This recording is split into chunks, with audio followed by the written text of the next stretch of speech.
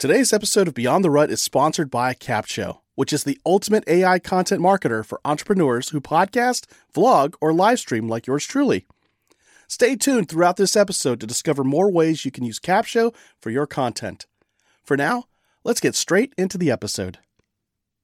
What I also see is most people go 50-minute session, let's say on a Monday, and then for 6 days, they don't think about it. And all of a sudden it's like, oh, shoot, I got counseling today.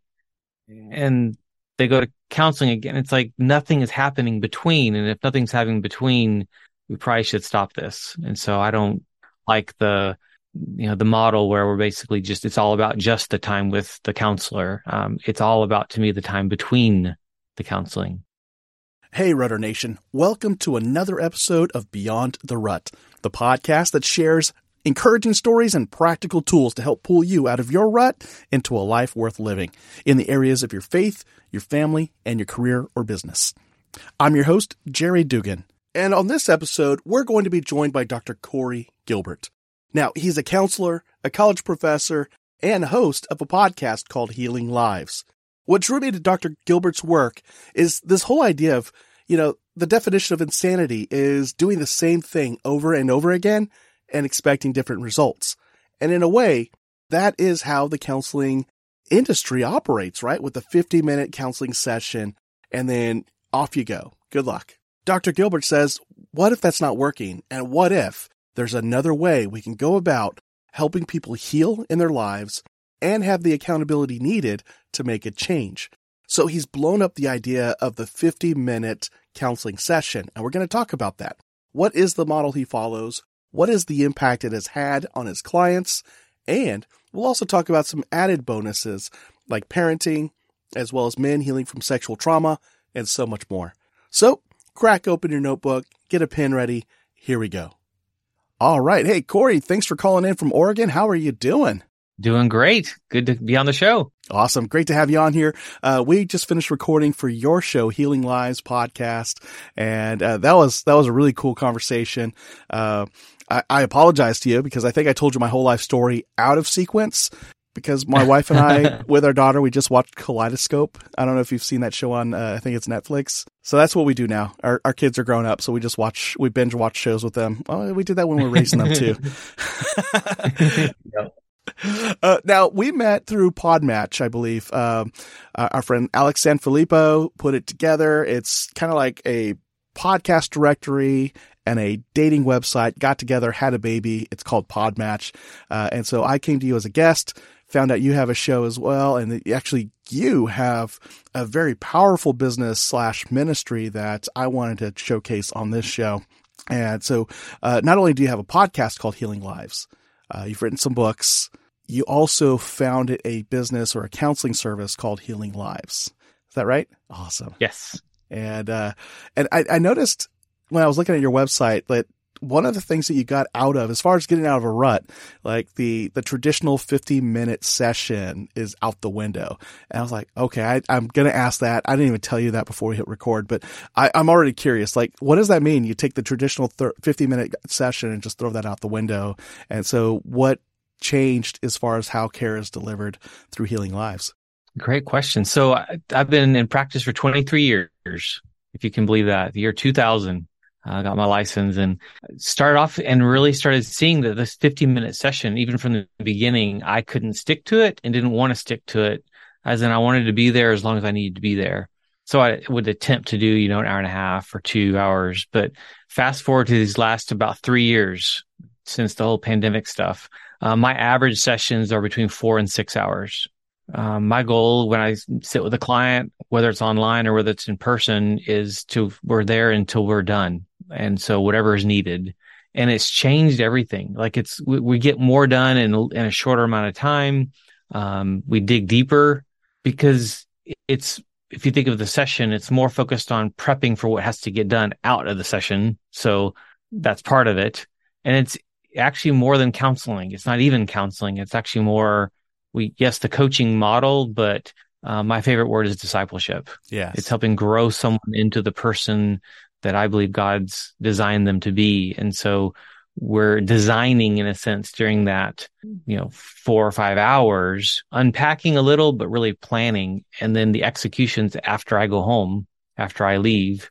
I've also started going more into people's homes instead of them coming to some office. So there's a lot of ways that I've kind of just changed the whole model, and I'm having a blast, not always with the topics because the topics are heavy and hard and tough, but with the results, just seeing beautiful things happen in families. It makes a lot of sense too, because I think if it's a 50-minute session, I know for me, if I had to go to a 50-minute session, especially if we're going to dig deep and open some wounds and make me kind of face my past so I can heal from that past, my goal is get out of there as fast as possible. How do I make the 50 minutes pass as fast as possible? But if the goal is we're staying here together until you have come to a point where you can open up and face the music in a sense and start the healing process, that's the time we've got, then that changes the goal from let me get out of here as soon as possible to, well, let me solve this thing as fast as possible. Let's face this thing. And so I can already see just the shift in the goal for somebody who's the client going in. Does that seem to be the case for the folks who are coming in as well? Yes. And really it's putting the burden of what we're doing on them versus the counselor versus me or the coach. I'm not some miracle worker. They have to do the work. And so I'm the guide. I'm pointing the direction. We're pointing to scripture. We're pointing direction, but in the end, they have to execute. So what I also see is most people go 50-minute session, let's say on a Monday, and then for 6 days, they don't think about it. And all of a sudden it's like, oh, shoot, I got counseling today. And they go to counseling again. It's like nothing is happening between. And if nothing's happening between, we probably should stop this. And so I don't like the model where we're basically it's all about just the time with the counselor. It's all about, to me, the time between the counseling. How does your scheduling work for something like that? Because you can't just like stack 4 or 5 people up in a day if one of them is going to run 5 or 6 hours. So how do you schedule around that? I schedule 4 or 5 hour blocks basically. And so and it's also on the side. I'm a full-time professor at a university is my kind of day gig, and this is my night gig, if you will. Okay. And so I actually see clients between 9 p.m. and midnight, 2 or 3 days a week. Oh, wow. Some weekends, and I really will work around family schedules. It's being able to do this with couples where they don't have to leave the house. That's where Zoom has been great, where they can be at home and kids in bed and in the evening, that kind of thing. That's been really, really good. Again, the goal is to adapt to where people are at towards their goals and helping them achieve those in the shortest amount of time possible versus I've been in therapy for 3 years or 5 years or 10 years. And it's like that to me is not a healthy model. Right. So yeah, just keep you stuck there going to the next appointment. And I love that, because I know for a lot of folks out there, they maybe work hourly or they don't have enough paid time off saved up, or their company culture is one that frowns upon you leaving the office to go take care of yourself while spouting off about wellness and taking care of yourself. And so, and so this helps those who work for an organization during the day where they can't get away or they feel guilty if they leave for the day.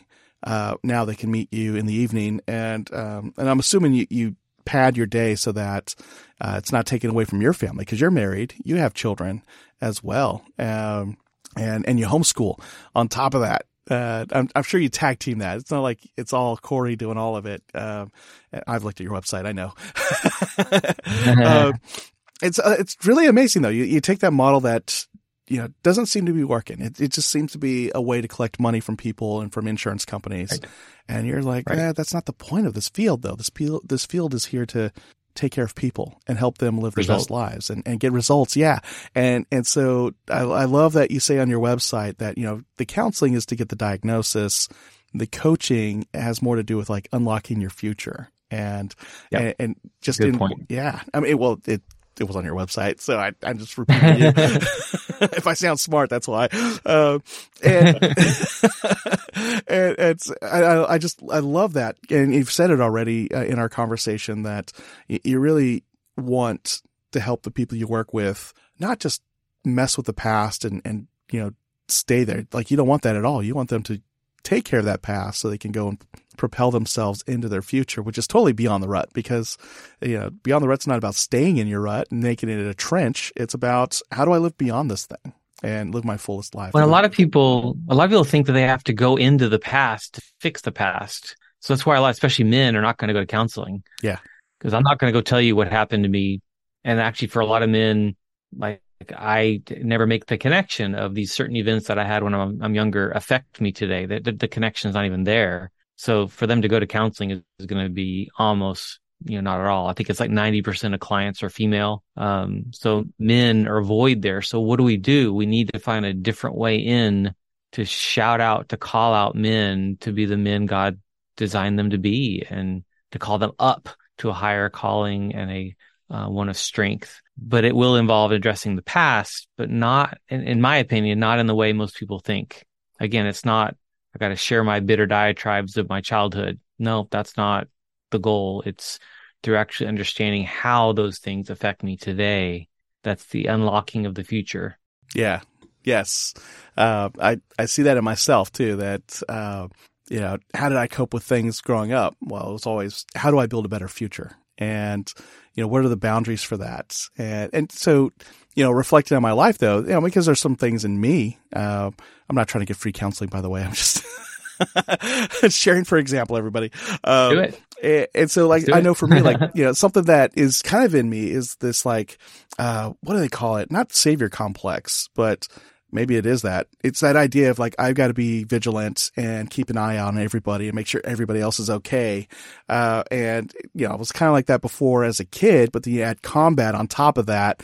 It's like double whammy of PTSD. And now it's like I scan the room all the time. Shopping malls are not my friend. Conferences, I love them as an extrovert. And I'm looking for who's the killer in the room. But then, isn't that deep? But I know that about myself. So it's that realization of some of the things I experienced growing up, is why I have that sense of this duty that I need to take care of everybody at all times, even when I don't even work there. And, just unpacking that over the years, realizing, wait, there's these things called boundaries. And maybe, when I'm in certain situations, I just let the people in the room do their job and trust that they'll get it done, and I'll be okay. But at the same time, isn't it something maybe that God put in men that actually this is not like a childhood thing even? Yes, that affects us and makes it even worse. But what if it's actually God has meant in his design for men to be the protectors and men to be the vigilant and the room scanners, and to me that's a shout out and a call out to a lot of the men who are not. Well, what's the alternative? Self-centered narcissist, right? So I think that actually God's design is much more that you are meant to be someone who just has either learn, or it is by natural to be a room scanner and to be a protector and to play out that role, which I think is a beautiful picture. Even if it's not something that comes naturally to you, it can be learned. And I think even taking the time to discern the things that I should take responsibility for and propel myself forward versus the things I should hold on to, and learning the difference between the two, forgiving my parents that they got divorced when I was 11. It's that was something they went through. Yes. My brother and I happened to be there. Yes. Were things experienced? Yes. Can I do anything about it now in my 30s or 40s? Nope. And so, but you mentioned that ugly word, forgiveness. I call that the other F word. Right. Because that's how we treat it. It's like forgiveness. I'll give it to you only if I want to. It's actually, no, God commanded you to. Yeah. So you forgive because God commanded you to, not because you want to. But what does it do? It opens me up. It frees me. A whole new world comes when I actually truly find forgiveness. I let go. And the theology around forgiveness, I think, can change the way we view that other F word. And we actually realize it's actually a good thing, a beautiful thing. Yeah. The opposite is bitterness, right? And holding on to that, I heard somebody say, holding on to bitterness is like taking poison, hoping the other person dies. And I was Yep. like, Great. that's Yep. Heard that. brilliant. I love that. And I've held on to that. It's like, that makes me sound smart every time I say it. I'm like, I didn't come up with it. But yeah, forgiveness though. It's like, yeah, you mentioned it is a commandment to forgive others. How many times? 70,000? What is it? 7 times 7? It was a big number. Whatever it was, Jesus said, it was a big number. And the point was like, you just keep forgiving every day, all day, whatever it takes, forever. And, like it's a commandment, but at the same time, like who does it benefit? Me. Exactly. Others too, but myself. Yeah. Yeah. Cause I'm not holding on to that bitterness pill anymore. Right. And I'm not taking that poison anymore.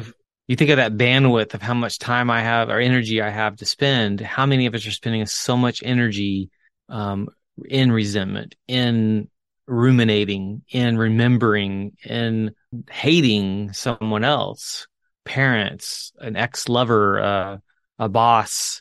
Like it's not healthy. It's not doing you well. It's not serving you well. And I think of so many men with the life experience that so many of us have. There's probably a list of people that we actually, if we're not careful, we have our list. Yeah. Whether it's an actual piece of paper or not, we have our list. And it's like, what if working on that list becomes your gateway into a whole other existence, another of being, of your marriage, your showing up as a father with your kids, just all of who you are. Yeah. And that it's making me think about, the specificity that your business has, your practice, I should say, is probably the better word to use. Like healing lives is not just about having healthy family relationships. Like that's kind of the end goal, healthy marriages, healthy, family relationships. But there was something also that I read about on your website as far as like your specialty or like the special focus. And that was on like those who've experienced trauma, sexual trauma, while growing up, gender identity, those kinds of things. And when I was learning that, I was thinking, gosh, it'd be really great if we talked about, those of us who are men now who probably experienced some kind of sexual trauma while they were growing up. And I don't know who out there needs to hear that. But I know in the history of Beyond the Rut, I don't think we've ever touched that subject. But I know men that I've met in life that have experienced that. And not just as when they were young boys, but being sexually assaulted as men, while maybe they were in college or as, older than that. So I guess, can you tell us more about that practice and why it's so important for us to find that healing from that kind of trauma? Stay with us. We'll be right back. And now let's talk about how you can use Capshow to repurpose and market your content. If you have a business like me, you can upload your cornerstone long-form content, like podcast episodes or YouTube videos, into Capshow, and it will create all your content marketing assets for you. And here's the coolest part. Capshow is more than just a robotic AI tool. It's a powerful blend of artificial and human intelligence designed by marketers to help you organically reach more of the right people on more platforms. Go to beyondtherut.com/capshow, that's CAPSHO, and start your 14-day trial and see for yourself. Now, back to the show. Well, we raise men, we raise boys to really believe that any sexual anything is a notch in your belt and is a badge of honor. And hey, I got my babysitter to do this. And hey, even though more often than not, that babysitter was actually the perpetrator because that was an adult, usually, or an older person using a younger. But as a boy, we don't see it as sexual assault. Young man in college where some unwanted sexual experience happens, I have to reframe it in my brain quickly as, hey, look what I got to do. And it even becomes a share it with the buddies. That's often the culture. And so what man is going to share, hey, I was actually sexually assaulted? Most are never going to go there. And I'd say most don't even think that they have that in their past. So part of it's just helping them see the truth, that no, that shouldn't have happened, and know that that experience actually did jade you or did shape you or did change you. Just like looking at pornography from a young age, you weren't supposed to see that. Mm-hmm. We don't see that as abuse. Well, actually it is. It's actually the assault of those images that are a beautiful thing in the wrong context, which is pornography. Then you now are shaped where you now see every other woman as a piece of meat or something, or it shapes you. Men on average are not going to see that as a bad thing. It just is. And it's like, no, it's not. It's not God's design. It's not the best. It's not your healthiest. And so whether it was you were touched in some way or even pornography at a young age, we're shaped by all those sexual things. And even inside our own minds, the way that we see our own desires and lusts, they can seem to be like some monster inside that we can't seem to tame. And it's like, no, it's a part of God's design that you're to steward. Mm-hmm. But we haven't helped you to steward that. We have done you're ill-equipped to steward that, because we need to talk about how God designed you and what it's meant for, because it's actually meant to be for good. It's not a mistake. It's not an error in God's design. It's about stewardship. So when any of that's out of whack, so a babysitter touching you, a person across the street asking you to do some sexual favor, whatever it is, sexual experience with a boyfriend or girlfriend, or I guess girlfriend, we're talking about boys, any of these things can become something that shapes you in a way that 20, 30, 40 years later, you're still affected by it. So let's call it what it is, which is wrong, at least, if not calling it assault or if not calling it abuse, so that we can then be set free. What I'm seeing is a lot of men who are trapped, but they don't know they're trapped. They don't understand why they have these proclivities or have these predispositions, because they don't understand their story. Their story is written and it's interpreted wrong. It's not true. So they've twisted it around to make it fit.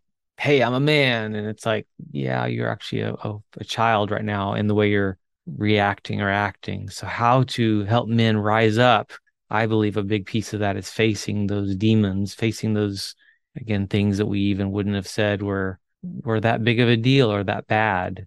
And I'd say, yes, they were. And when you see it for what they are, you start seeing your life different. You start seeing your wife different. You start seeing women different. You start treating people actually with a really important word, dignity, that gets lost in all of that. It all gets tainted. Very interesting. You include that whole spectrum there too. I started in with the extreme, and you included the other end of that spectrum of assault, and that's the exposure to sexual content at a young age. I know I think I saw my first porn right around the age of 9. I mean, I was Army brat, so almost every soldier, had a stash somewhere, and I was at a friend's house, and they found their dad's stash, and what are we watching while dad's on duty and mom's at work? Porn. And I was like, and I just remember thinking, what is happening? And this guy's like, well, this is what happens when a boy likes a girl. And the girls in the room are like, that's not what happens. And like all of us are confused except the kid, apparently. And even he's kind of confused looking back. But yeah, that had an impact on how I approached relationships. And I know the show Friends kind of makes fun of that in one episode where Joey and Chandler had scrambled porn in their apartment, or it was unscrambled. And so they had free pornography in their apartment for, I think, a good week or so. And they started to realize after the time had gone by, like they went to a pizza restaurant and the lady didn't just throw down for them, or they went to pick up dry cleaning and nothing happened with the lady there. And they're just like, do you think this has messed with our perception of what women really do? And they're like, maybe it has. And they decided to unplug the cable box or something to reset it and scramble it back up so they can never see it again. And I was like, it was funny, but at the same time, it really touched on the impact that pornography has on people's minds, especially. Like even with Friends, like I love that TV show because of the era that it came out and when I saw it. But if you look at those episodes, they were clearly having almost, besides that one where they actually kind of showed almost the negative side, they celebrated so much stuff like that. They celebrated sleeping around. They celebrated pornography. It was normalized. And there were really key moments in the 90s of that, of just kind of, and that's what TV does now. It's pushing and pushing and pushing and pushing to normalize things that are not normal. And so like, I know different shows I've seen even lately where it's like, wow, thinking of a young kid watching that right now, how much that shapes what he or she sees as normal. How many girls today really do believe that, oh, you're supposed to have sex on your first or second date? that's just normal. No, the sexual part's for marriage. And it's like I think we need to be screaming this from the rooftops as to some of the boundaries and what's healthy and wise is probably even a better word, because so many are doing things because they think they're supposed to, boys and girls. And no, they're not. Then one of the things happening right now in college age 20 somethings is the amount of boys that have never been on a date, but they've had sex with 5 or 10 women. Mm-hmm. And so they can't even Wow. ask a girl on a date, They don't know but how. they've had sex with a bunch. And I even had a student not too long ago actually make that comment. It's like going to coffee with someone, no way. Having sex, sure. Wow. Like my mind can't wrap around that, but it's like the culture is so tainted sexuality in a way that we're really distorting for boys and girls, young men and young women, what a healthy, dignified way is to live. Yeah. Oh, yeah. That was something that's been a shock for my wife and I, raising our own kids, that things seem to be getting the, what we call the CW treatment. I called it an OARC. So things like Riverdale, which took Archie comics and sexualized them in a sense, and we watched it with our kids. But I mean, there were some conversations that we had with our kids about what we just watched because they were older teenagers by then. But it was blowing my mind though, like the hypersexualization of these characters from a comic book, and who's watching this? Who's the demographic? And it was like 12 to 18-year-olds really. And I thought, wow, we're like just pouring these images in. It's not just CW. I mean, it's magazines, it's right.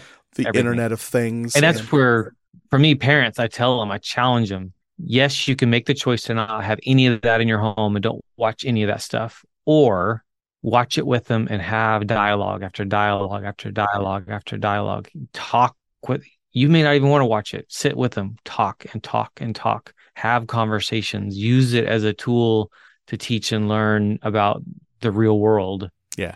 But even that's not the real world. So that's what's so frustrating and scary, is that isn't the real world. So what is? Well, actually, in our kids' minds, everything online is the real world. So maybe it is the real world. So we need as parents to push into some areas of extreme discomfort to address some issues that, you may not want to. None of us want to, but this is the new world order. We need to go there. And, it makes sense because I think it's what they say, the subconscious mind doesn't really discern between fact and fiction. It's all fact. And so what you do pour into your head matters. And if you don't check it, challenge it, process it, reintegrate the stuff that is supposed to stay there, it just takes over, and you just have these knee-jerk reactions over things, or these automatic responses that you can't really explain. And it's because you've been feeding your mind with something that you haven't really challenged or checked. And I mean, watching a lot of the things that we did with our kids, sometimes was awkward, but I'm glad we did. Yep. And some of the conversations we had, I'm glad we did. Like we even had to have the birds and bees talk with our son when he was in, my wife says 5th grade, I say 3rd grade, but somewhere in that window, it was the later part of elementary school. And we did this because we already heard through friends that their kids had seen pornography. And we're like, okay, these are our son's friends. So if they're seeing it at home, they're probably talking about it at school. And if all we need is just one of those kids to bring a phone into the school, and our son has now seen it as well. So let's talk about this with our son. And plus there were other questions because, like our son, biologically isn't my son, but other than that, he is my son. And people started to notice like, hey, Jacob doesn't look like his dad. Jacob's got blonde hair, blue eyes, and he's taller, and his dad is this short guy with brown hair, brown eyes. Why is that? and so Talk about it, right? Yeah, Talk he looks like his mom a little bit, there. but he doesn't look like his dad. And so we were like, okay, we have to explain that part, but we also got to address this other thing. And so we had that conversation with him, and it was, the look on his face was like, oh my gosh, that sounds so wrong. We're like, well, It is. Like, not wrong, but it is what the world is. And he was like, okay. And turns out he did get exposed to it maybe a year or two after that. And he had some sort of foundation to work off of. And it's a challenge. It's like, what do we say? I felt awkward. We eventually just ripped the Band-Aid off and we had the talk. Our daughter was a little different. I think she liked pushing the envelope. So she welcomed all these like life lessons from us and would even bring stuff up just to see if she could make us feel awkward. And we're like, okay, kid, Nice. too smart, Nice. too smart sometimes. Some secrets, but maybe not all. And so, very open, relationship with our kids as far as conversation. I think the thing for us that my wife and I had to really talk about was no matter what they bring up, don't get mad at them because they brought it up.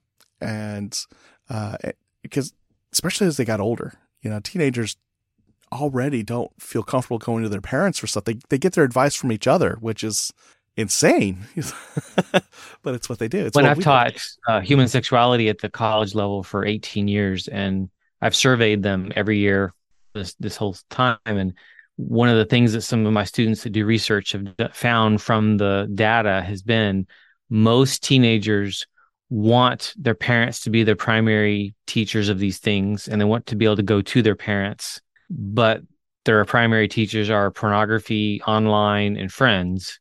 And it's like, so why the disconnect? Yeah.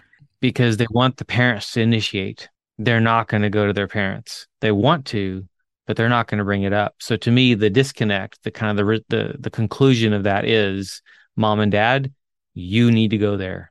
You don't wait around for your kids to bring it up. Some will, and that's great.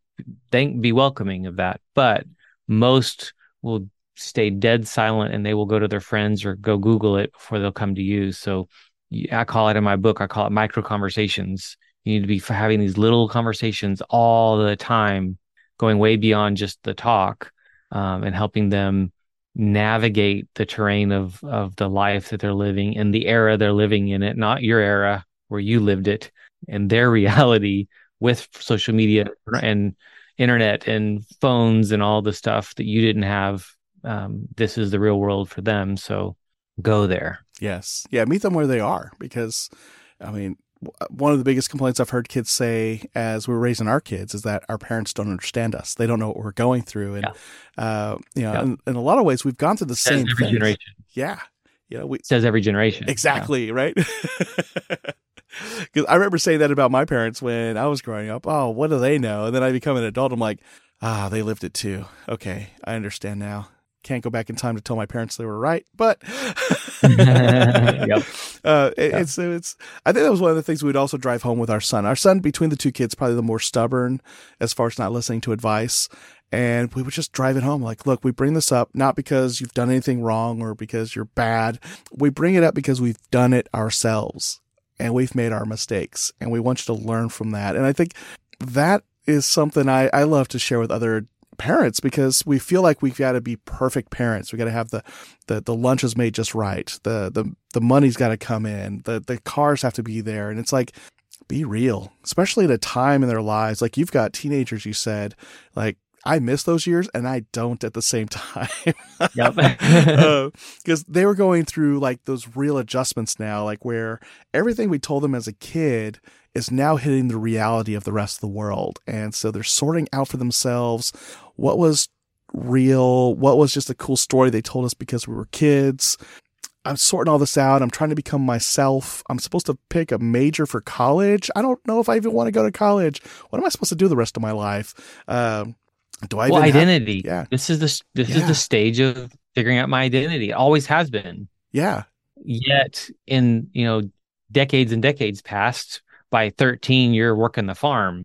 So we've created this extended adolescence just culturally, which is now going on to like 30 or something like that. It's later now. Well, people aren't launching. People aren't. You need one of the statements I make to some parents, you need to flood the basement. That kid needs to go. Is that 100%? No. Sometimes they need a place to fall back, and sometimes they need that help. But in general, flood the basement, get them out. They need to be on their own. But in years past, again, by a younger age, they had more responsibility. What's changed? We have lowered the expectations. And again, families, you have young kids, experiment with this.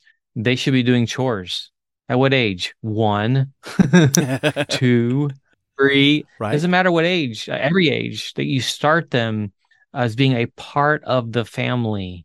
And to me, God's design of mom and a dad and the family, one man and one woman, mom and dad and children create a system of learning, because mom and dad are not going to be the same. Any two people aren't, but they're not going to be the same. And they need to see that, and they need to be able to wrestle with that. And they're going to try to pit mom and dad against each other and play those games. And mom and dad, you need to get on the same page and be a unified executive system front kind of thing. But you're raising them to help them make decisions and to know how to argue and know how to disagree with dignity, how to handle disappointment and fail. But like you said, if we have to put on that front of perfection, we have already failed, because they're going to look at that and go, I can't be like them, so forget you and your God. And that's what we're seeing, is they ditch everything and they're supposed to go experiment on their own. And we don't want them to do that. Yeah, especially when they can easily just launch off the lessons we've already learned. But they need us to be present and to be real. And I think that's probably the best gift we could give our kids is, this is all of me. This is what I experienced Our when I honest was story. your age. Yeah. Yeah.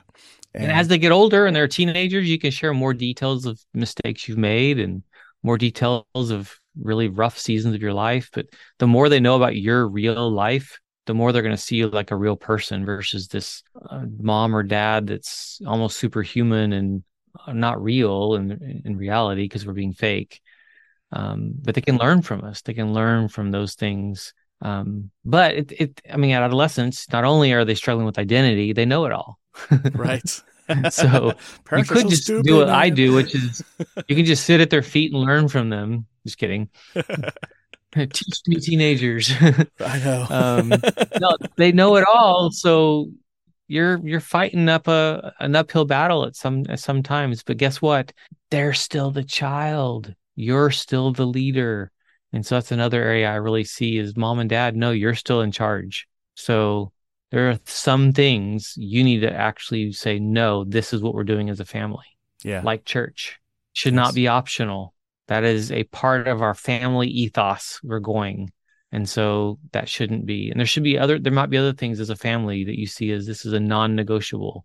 And so you establish that as a couple in that family, and you're an example, and you're sharing, and you're being honest. And what we were talking about earlier about men and the stories they have, as a dad, you're going to have stuff you can share with your kids. That's great. Your kids, thinking of your young boys, they're growing up and they're going to have stuff that's going to harm them or hurt them. So I want to prepare them for that. Prepare them for the fact that you're going to have gone to this person's house and something bad could happen. Yeah. What kind of man are you going to be? I don't care if you're 12. What kind of man are you going to be? And we're not trying to put too heavy an expectation, but we're kind of trying to say, hey, how you respond matters. And when we respond with silence, and when we respond with hiding stuff, that's Satan. Satan's a Satan of darkness and of lies. So I need to respond with truth, which is really hard at times. Yes. It takes a lot of humility to put it out there too. It does. It does. Oh man. Now I see that, now I know your website is healinglives.com. Definitely worth checking that out. You heard Corey say that he does Zoom sessions. So I guess you don't have to live in Salem, Oregon to get help from you. And then your first book, one of your books you announced, or kind of slipped the title in there, Going Beyond the Talk. And then I see the other cover behind you. It's I Can't Say That. Tell us about those two books, and we'll go from there. Awesome. So my first one was I Can't Say That. That was a book I wrote for parents. There's a workbook that goes along with it that's separate there, and it's meant to help walk you through the questions of gender and sexuality from a biblical worldview, and help you think. So then it's got content and scripture, and then questions to help you know what you believe, so that you're able to answer questions for your kids. So it's meant to help you wrestle with those things, because what I'm finding is for a lot of people, we have opinion, but we actually haven't really studied or researched it.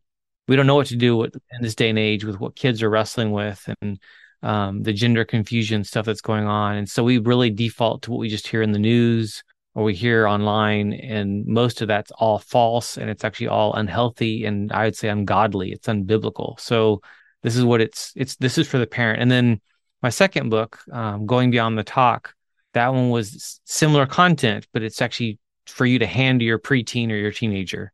Nice. So it's got the workbook at the end of each chapter. It's got a workbook, but it's walking through scripture, walking through understanding a biblical view of gender and sexuality. It looks at everything from pornography to masturbation to dating, a dating process, and even polyamory, which is on the rise in our world, which is multiple partners. And so again, helping you think through, what do you believe? One of my best reviews of the book was an 18-year-old that said, I'm glad that he outlined this so well that it wasn't telling me what to believe, but it was helping me think for myself. I was like, yes, that was my goal, was to help you think for yourself and to give you some tools to do so. Yeah, because that's ultimately what we need, is not what do I regurgitate in the moment, but how do I process a new situation I've never been to? And you got to have that foundation and knowing that foundation so well that you can navigate something that looks like new territory.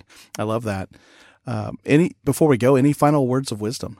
Oh, well, I'm just honored to be on your show and going beyond the rut. I think to me, most men, probably percentage-wise, too many men are stuck. And so as we kind of talked about earlier, some of it's probably because of your past, and I would challenge you to deal with that. It does not mean going to therapy and having to share all your deep, dark secrets. That's not what it's about, but it's actually breaking free by getting the right help. And so I have a whole Trauma to Transform program that helps you walk through past, trauma and abuse. That helps you break free without ever sharing your story or ever going into that. Been using that for years with all ages, basically. But also it's led into what I do is called a healing marriage, is I believe God created marriage to be a husband and wife that actually complement one another and actually work together to help each other become better versions of themselves because of who they marry, because of who we married. And so in that, it's been a beautiful thing to see men and women who've got past trauma see that their spouse is actually the biggest partner in actually healing and growing in that. And so if I can serve, my Facebook group is the Healing Marriage Facebook group. So you can find me just by typing Healing Marriage, a free group. And then from there, if I can book a free consult with you and talk with you, be honored to help you brainstorm just kind of where you're at and where you're struggling, whether it's past trauma or it's your marriage or you're struggling with your kids when it comes to their gender stuff or sexuality.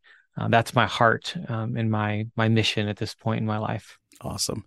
Corey, it was great to have you on here, and honored. And yeah, thank you so much. Pleasure. If you got a lot out of this conversation, hit the share button on however you're listening to this episode right now and share it with somebody you know.